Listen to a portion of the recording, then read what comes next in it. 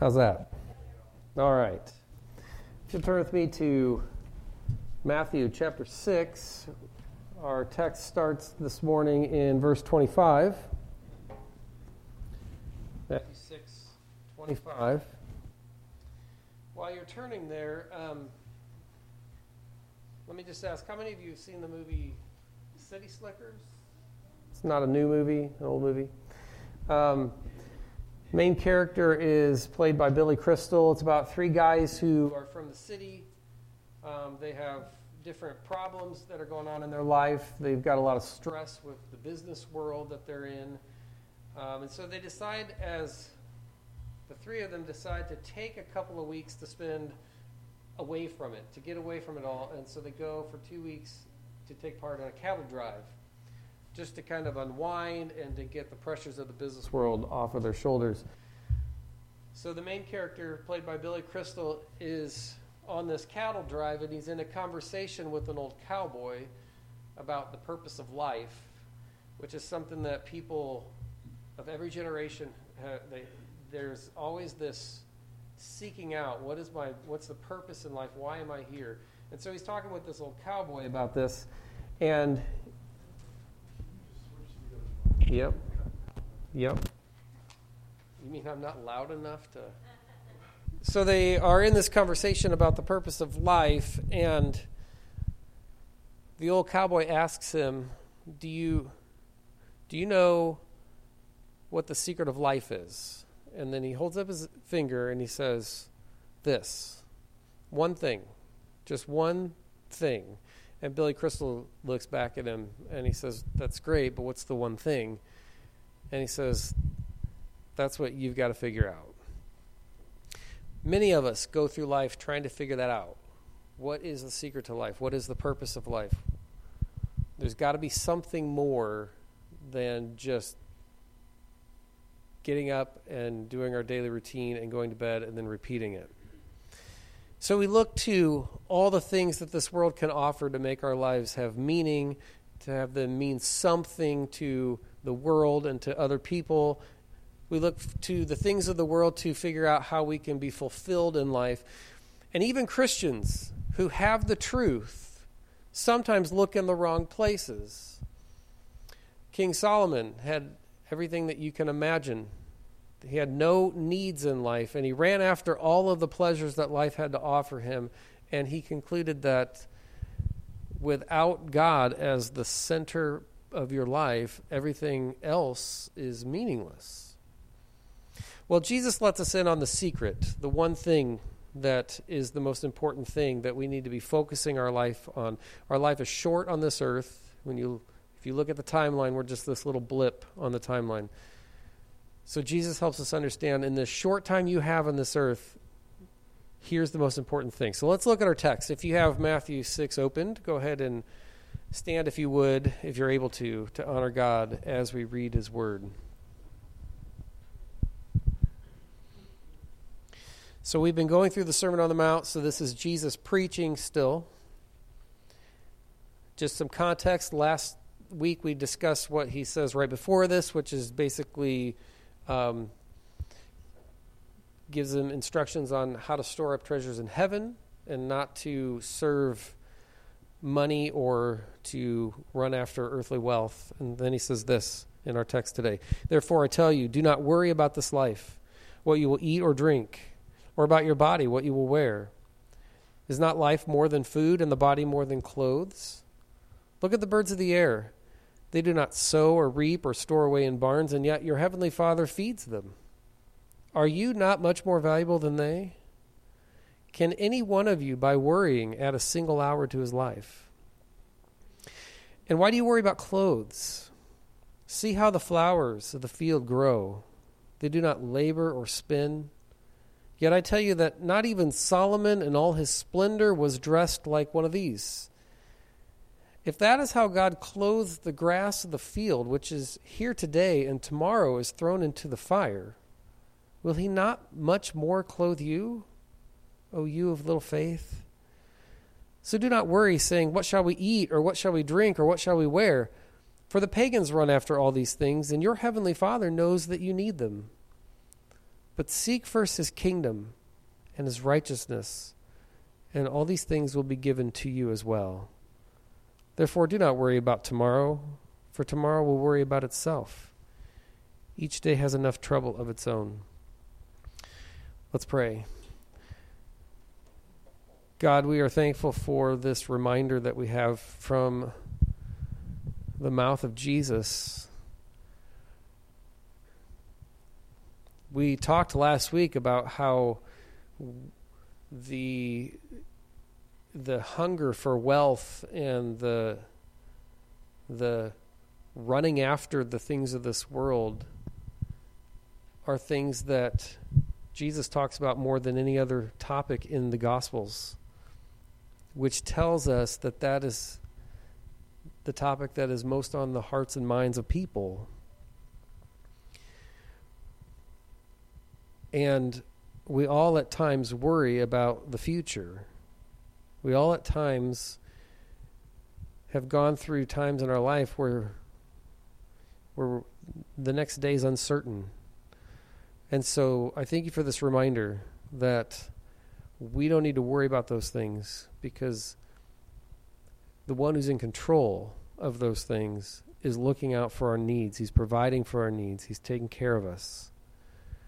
So I just pray that as we study today, that we would walk out of here being able to trust that more, that promise, in Jesus' name. Amen. Go ahead and have a seat.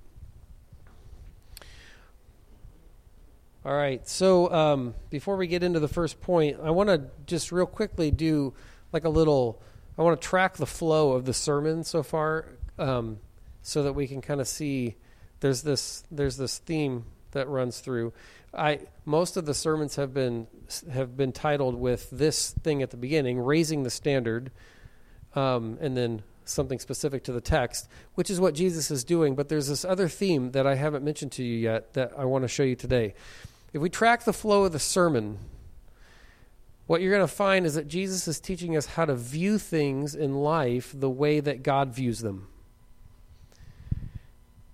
And raising the standard is part of that. But in chapter 5, verses 21 to 48, that's the section where he says, you've heard that it was said, but I tell you. And so he uses examples like, you've heard it said, do not murder, but I tell you, if you're angry with your brother, or do not commit adultery, but I tell you, if you even lust after a woman, you've already committed adultery. And so in that section, there are 6 of those in verses 21 to 48, and he explains how to view their theology from God's perspective.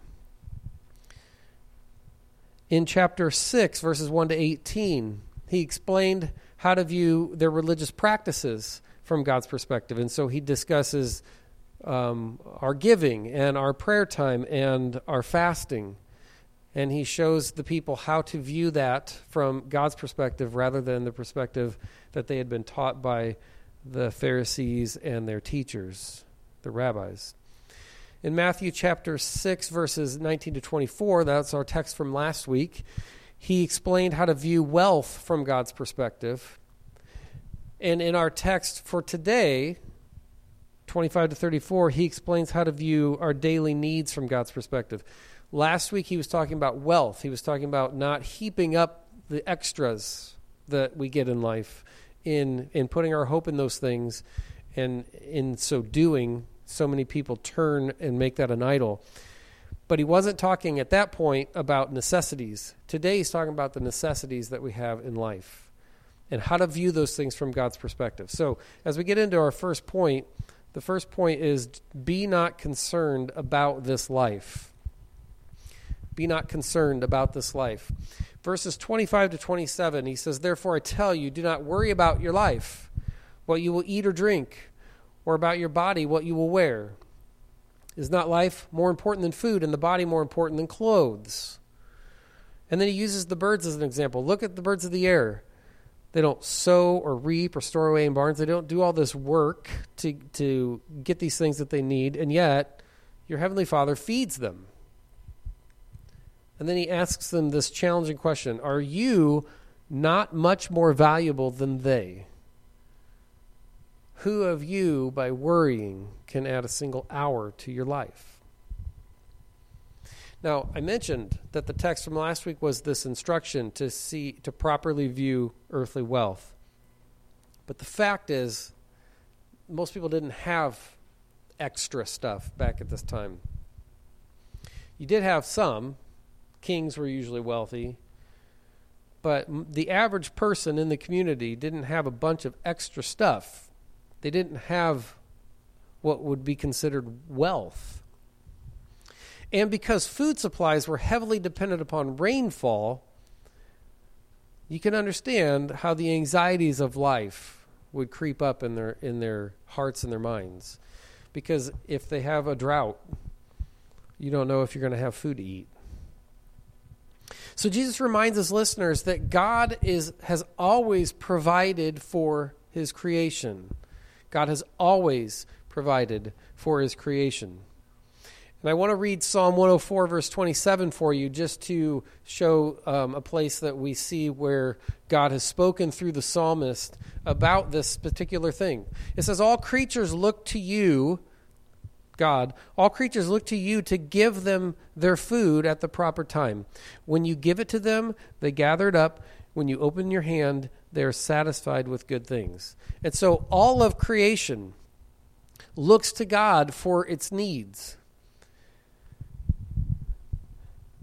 And we can see that promise fulfilled every day. If you just go out, he uses the example of the birds. Just go outside and watch the birds or any other animal, squirrels, whatever they're, especially getting ready for winter. Watch them. They go out. Everything that they need has been provided for them, and they just gather it up, and they have what they need for that day, and they don't worry. So if that's how God provides for his creation, then if mankind is his most treasured possession, which we know from numerous passages of Scripture, then how much more will God provide for us when we have a need or we face some kind of situation that looks helpless? If he provides for the birds and the other animals and the things that his creation needs, and we are his most treasured possession of everything that he's created, then why would we ever doubt that God will provide for the things that we need? So in verse 28 and to 30, Jesus goes on and gives another example. He says, why do you worry about clothes? And then he points to there must have been a field nearby. They have an idea where they think Jesus was maybe located when he was giving the Sermon on the Mount. And there is a field nearby of wildflowers. So there must have been something visible that he could have pointed to. He says, see how the lilies of the field grow, or the flowers of the field. They don't labor, they don't spin, and yet they are so glorious that not even Solomon in all of his splendor was dressed like one of those. If that is how God clothes the grass of the field, which is here today and tomorrow is thrown into the fire, will he not much more clothe you? Wildflowers didn't need any care. You've probably all seen places on your drive home or around where you live. You've seen places where they're just growing, and you don't see people out there cultivating the ground and getting everything ready. They just grow on their own, and they just create this beautiful, gorgeous setting as you drive by. And I want to give you a couple of examples. Where we used to live in Hamilton, most of the town was up on a hill, and there was a road that ran down the hill down toward the river, and then it connected with a road that went north along the river, and this way took you over a bridge across the river. Down that hill, the whole hillside was covered with tiger lilies, and when they were in bloom, it was gorgeous. Never once did I see anybody out there fertilizing them so that they would be able to grow.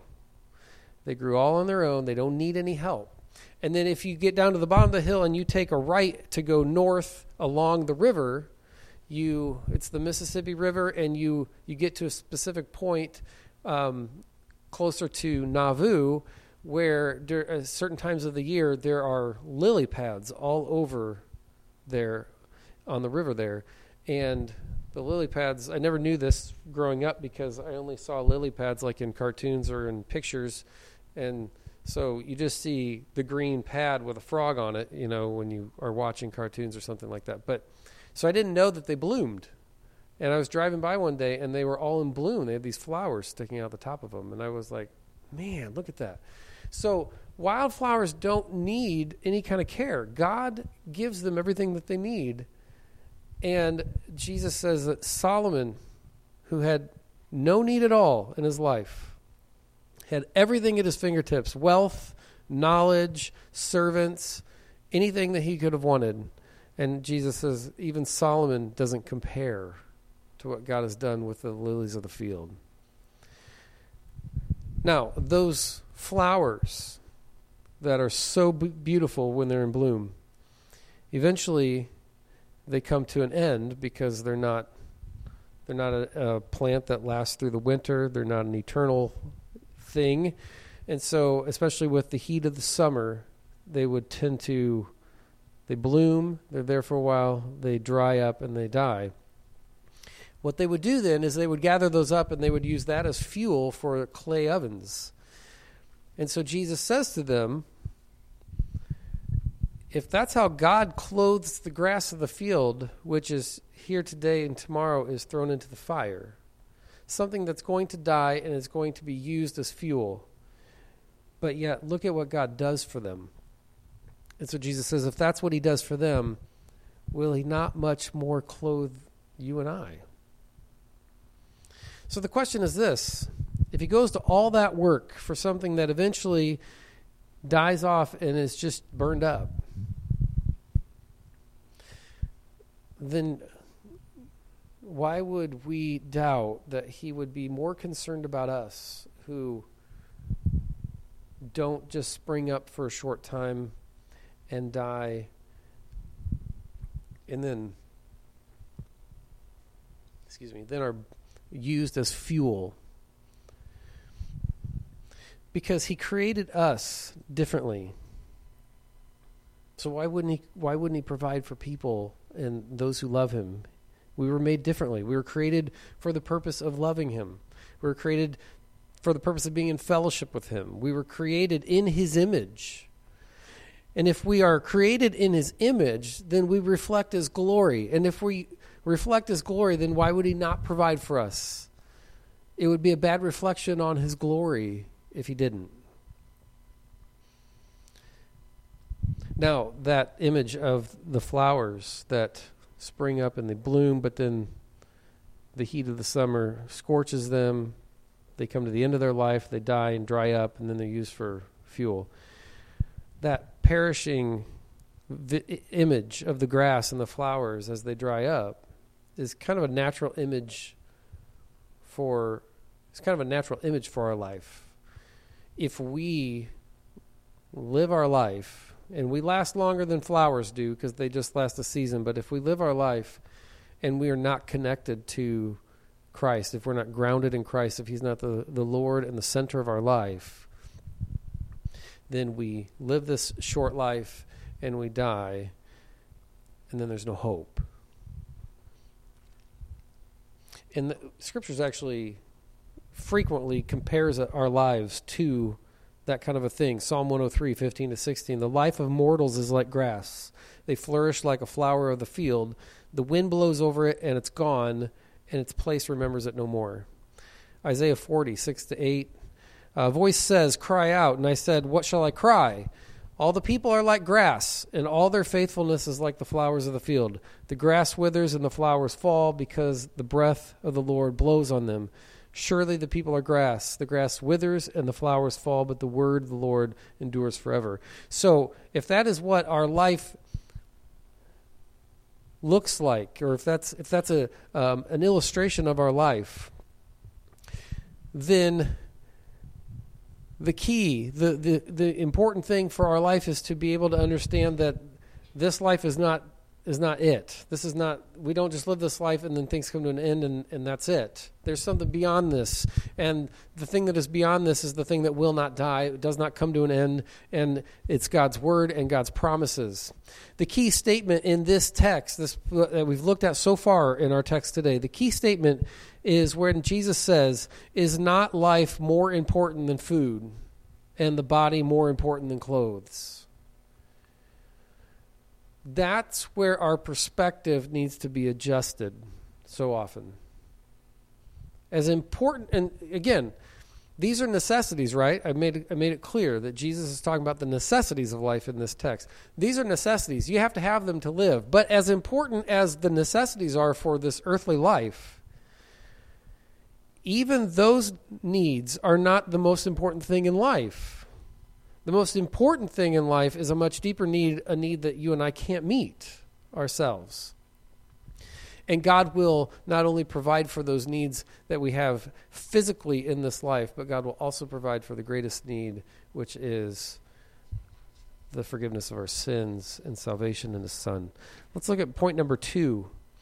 The first point is be not concerned about this life. Point number 2, then, Jesus directs them where they need to be concerned about.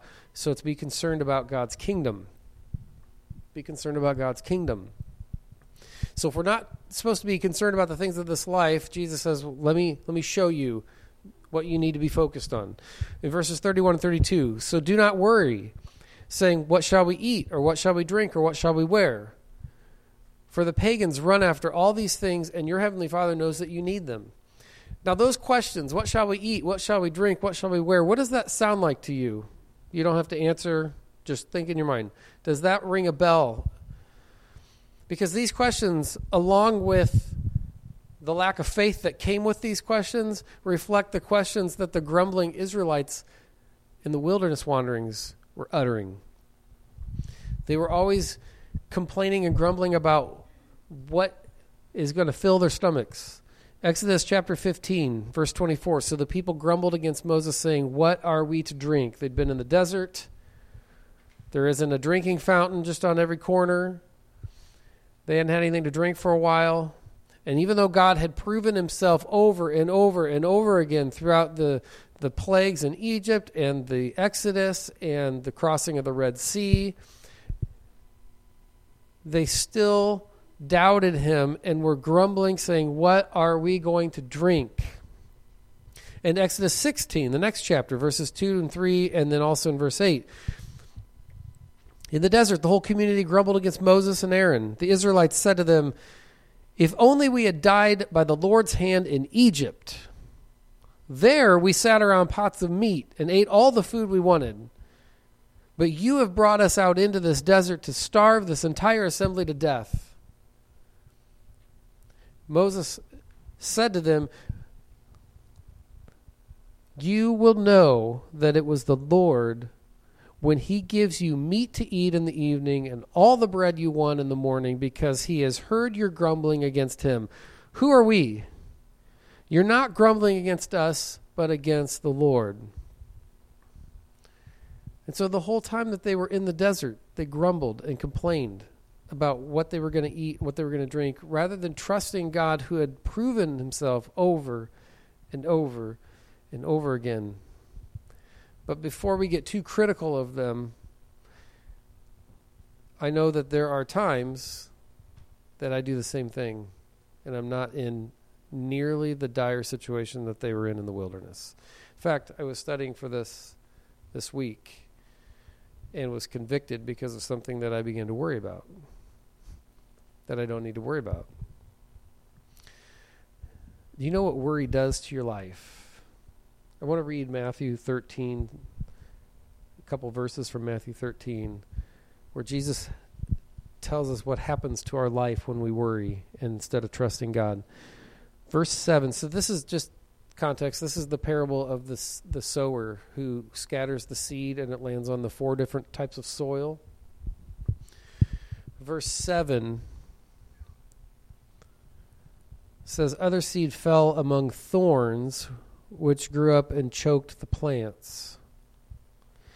And then he continues the parable, but then later on his disciples ask him to explain it all to them. And so in verse 22, he's explaining about the seed that falls among the thorns. And he says, the seed falling among the thorns refers to someone who hears the word, but the worries of this life and the deceitfulness of wealth choke the word, making it unfruitful.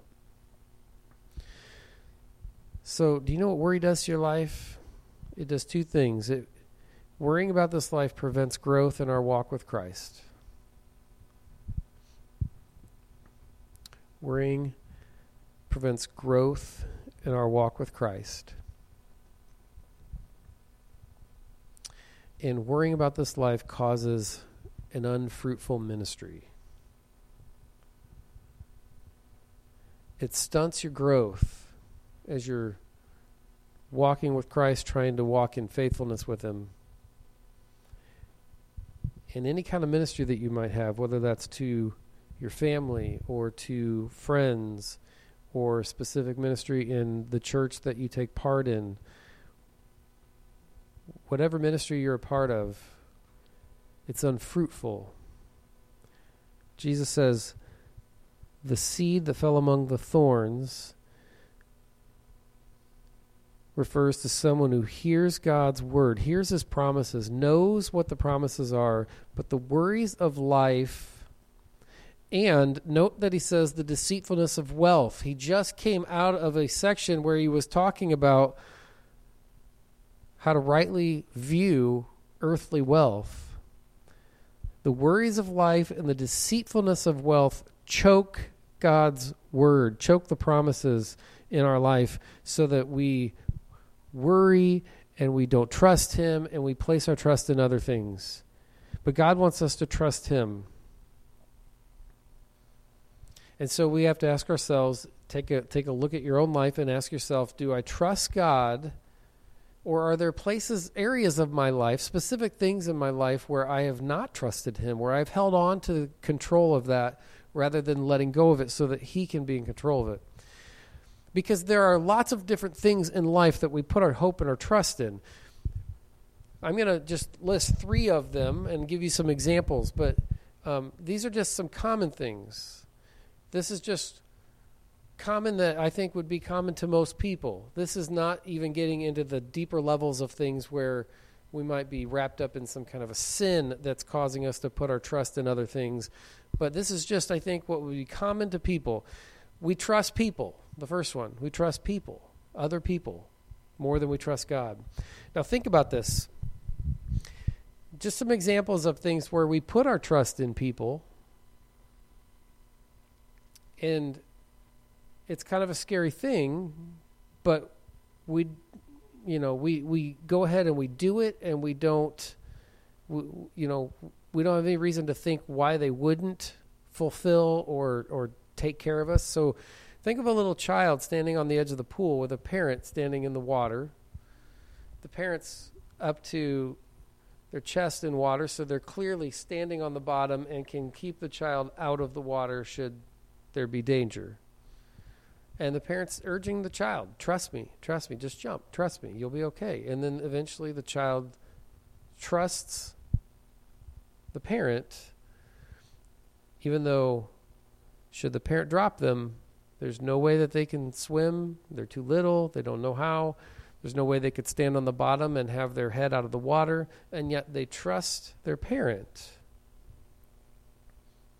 Think of another example is like team building events that you take part in. Like if you have some colleagues you work with, sometimes they will take a retreat and they'll go to a camp and they'll spend time working on things that build team building skills, just to build that camaraderie, the trust among each other, the relationships and friendships among each other.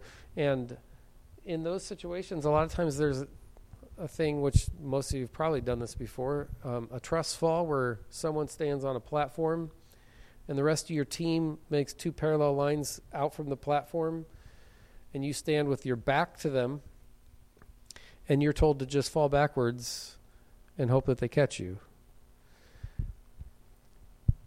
We hesitate sometimes because that's kind of a scary thing, but I've never heard of somebody doing something like that with a group of people and getting up there and being so distrustful of people that they didn't do it. Eventually, you trust them, you fall backwards, and perhaps 99% of the time they catch you. But we put our trust in people. And sometimes we put our trust in people more than we put our trust in God. Another thing that we put our trust in things. We put our trust in things. When I was thinking about what kinds of things people put their trust in, I'm not a risk taker. I'm not a daredevil. One time I did something that I could have ended up getting hurt when I did it, and when I realized after I did it the first time, I was like, I'm done. I'm not doing that again, even though everybody else continued to go back up and do it. So I'm not that kind of person, but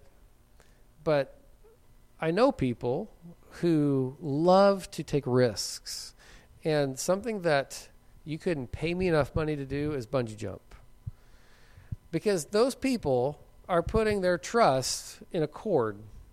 And I guess in a sense they're putting their trust in people as well, because they're trusting the people who engineered the cord. Okay? But ultimately they're putting their trust in the cord, that it's going to function the way that it's supposed to, so that you stop, before you smash your head on rocks, and it brings you back up, and then you gently bob up. The gently bobbing up and down I think I might be okay with, but it's the initial plunging. I could just tell you right now, if I ever went bungee jumping, that would be the one time the cord would malfunction, and I'd be dashed to pieces on the rocks. But we put our trust, that's kind of an important thing there. Like, you're putting your trust in a piece of equipment that could fail, and if you do, you're going to plunge to your death. Another thing, anytime you and I get in a car, we're trusting that the car is going to function the way that it's supposed to. We trust that the car will function at high speeds the way that it's supposed to. And we don't usually put a second thought about getting into a car and driving. So we put our trust in things. It's not bad to trust people, and it's not bad to trust things to function the way that they're supposed to, but do we put our trust in those things more than we trust God? Because the people who go bungee jumping that don't think twice about it, or the people who get into a car that don't think twice about it, are sometimes the same people who think, I have to fix what's going to happen tomorrow because I'm concerned about where we're going to get food, or I'm concerned about how this is going to work out, rather than turning to the God who has said, don't worry about tomorrow, just worry about seeking me. Another thing, the third thing that we put our trust in, is we put our trust sometimes in ourselves. And, I like to be in control. If I'm riding in a car, I want to be driving. I don't want to be riding. I want to be the one in control. I hate flying because I'm not in control. So there are parts of my life that I am totally a control freak. And I put my trust in myself to be able to drive and maneuver the car the way that it's supposed to and avoid any kind of accidents more than I trust other people who might be driving. Another kind of situation that might fall into this category is that I recently talked with somebody who was going through something that was hard for them to go through, and the person said, I've always been able to handle things like this. And so what I gathered was that in the past, anytime there was a situation like this, maybe not specifically like that, but something that brought about this kind of stress or this kind of worry or this kind of pain or whatever it might have been, they've always been able to, by themselves, fix that situation for themselves. I've always been able to handle this. And the person told me, I don't know how to handle this. And so I had a conversation with them about, you've always been able to handle things. This is something you're not going to be able to handle. Maybe God is trying to encourage you to trust in Him and not try to fix it yourself. But we do that, don't we? We put trust in ourselves. We try to fix our problems. We like to be in control of what's going to happen tomorrow and in our future. We try to make sure that if we've messed up, that we fix it rather than just trusting that God will forgive and fix the problem for us by bringing about reconciliation. We like to be in control. We trust ourselves to handle those things. But Jesus says in verse 33, after he says, don't worry about those things, your Father knows you need them. After he's telling them, don't put your hope and your trust in things of this world. Don't be concerned about the things of this world. But in verse 33, this is the clincher. Seek first his kingdom and his righteousness, and all these things will be given to you as well. Seek first his kingdom and his righteousness. And you don't need to worry about those other things that will be given to you as well. You just need to be concerned about God and his righteousness and walking with him. Therefore, verse 34, do not worry about tomorrow, for tomorrow will worry about itself. Each day has enough trouble of its own. How many of you fret about the future at times? Whether it's the financial future or whether it's the crazy that's going around the world right now. We don't know. There's so much that's uncertain in the world today. How many of you, if you have kids or grandkids, have at some point worried about what they were going to turn out like? Be honest. So we all worry about the future, and Jesus says, you're not even promised tomorrow. We're never promised tomorrow. And because of that, then we shouldn't focus on tomorrow. We need to focus on today. And our focus today needs to be God's kingdom and his righteousness. Now, it's okay to plan for the future. That's not a bad thing, and God's okay with that as long as, according to James 4, you understand that tomorrow will only come if God is willing. And let me just tell you that if I learned one thing as a chaplain in a hospital, I learned that nobody is guaranteed tomorrow. I had people who were younger than me. I think this is kind of young. My kids would say this is old, but I had people who were younger than me come in cardiac arrest. They were going about their day, their mid-30s. They have their whole life ahead of them. They come in cardiac arrest, and they had no idea that they're not going to come out of it. I had people who were younger than me who died of cancer because it had taken over their whole body, and there was nothing that could be done for them. And so actually a girl that I went to high school with, I did her memorial service this summer. She was a year younger than me, and I was at the hospital, and I walked into the room, and she was there, and she had stage 4 cancer, and they didn't give her much time to live. If I learned anything, I learned that nobody is promised a tomorrow. The promise is that God is with us today, and he is there to provide for our needs today.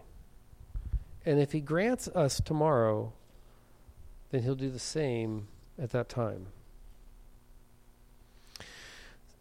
The key, the secret to life, the one thing that we talked about at the beginning of the sermon, the one thing that really matters is to seek after God's kingdom and his righteousness. It's a pursuit of intimacy with Christ. That personal relationship that saves us, that's pursuing his righteousness. It's also a deep concern to share that with those who don't know Christ personally. That's pursuing his kingdom. We often get ourselves wrapped up in the things of this life, and we find ourselves anxious over them, and it's really easy to do. I mean, I'm Mr. Anxiety. Sadly, I've passed that on to people in my family. But I do it too. I frequently am anxious about much of life. But if we focus on the two things that Jesus instructs here, God's kingdom and his righteousness, then God will give you his perspective. He will allow you to view those things that you're worrying about from his perspective. Then, when you get his perspective, all of those things seem less important as you dwell in the glory of God, your provider. They pale in comparison to the things that when you see things from God's perspective, then you understand the things that are the most important in life and the things that you need to be pouring yourself into. And it's not anxiety and worry over things of life. It's pouring yourself into knowing Christ. Philippians chapter 4, verses 6 and 7, Paul writes concerning this very thing. He says, "Do not be anxious about anything, but in everything by prayer and petition with thanksgiving, present your requests to God." And listen to this, the peace of God. It's not peace that you can bring or that other people can bring or things can bring. The peace of God that only can come from God's Spirit working in your life, which transcends all understanding. It's a peace that comes when maybe it doesn't make sense or it's not reasonable that it should be there. You're at peace and you can't explain why. Because all of your circumstances say that you should be anxious and you should be fretting and you should be worrying about all the stuff that's going on around you and what's going to happen to your life. And God says, "I'm giving you my peace," and it's a peace that you can't even explain, and other people can't explain, but you've got it. The peace of God, which transcends all understanding, will guard your hearts and your minds in Christ Jesus. So God has promised to provide for and to take care of his creation, especially people, because we are his most treasured possession. He will take care of you if you trust in him. The next time that you're anxious about life, remember that this is a promise, and God always keeps his promise. Let's pray. God, we thank you for that promise. We thank you that there is, in the midst of life where there is much that we find to worry about, that all that needs to happen is we need to trust in you, seek after you, and let you give us your perspective so we view things the way that you do, because that will adjust our heart and our mind. We'll be able to see things clearly. We'll be able to see what's important, and the other things will fade and pale in comparison. And then when we do that and we pursue after knowing you, knowing your righteousness, we pursue after building your kingdom, which is the most important thing in this world. The things of this world are not the most important thing. The most important thing is knowing you and helping other people to know you, so that when this world comes to an end, eternity is secure with you. So give us the ability to see that and not worry about things of this life. And thank you for the teaching that Jesus gives us here. It's in his name we pray. Amen.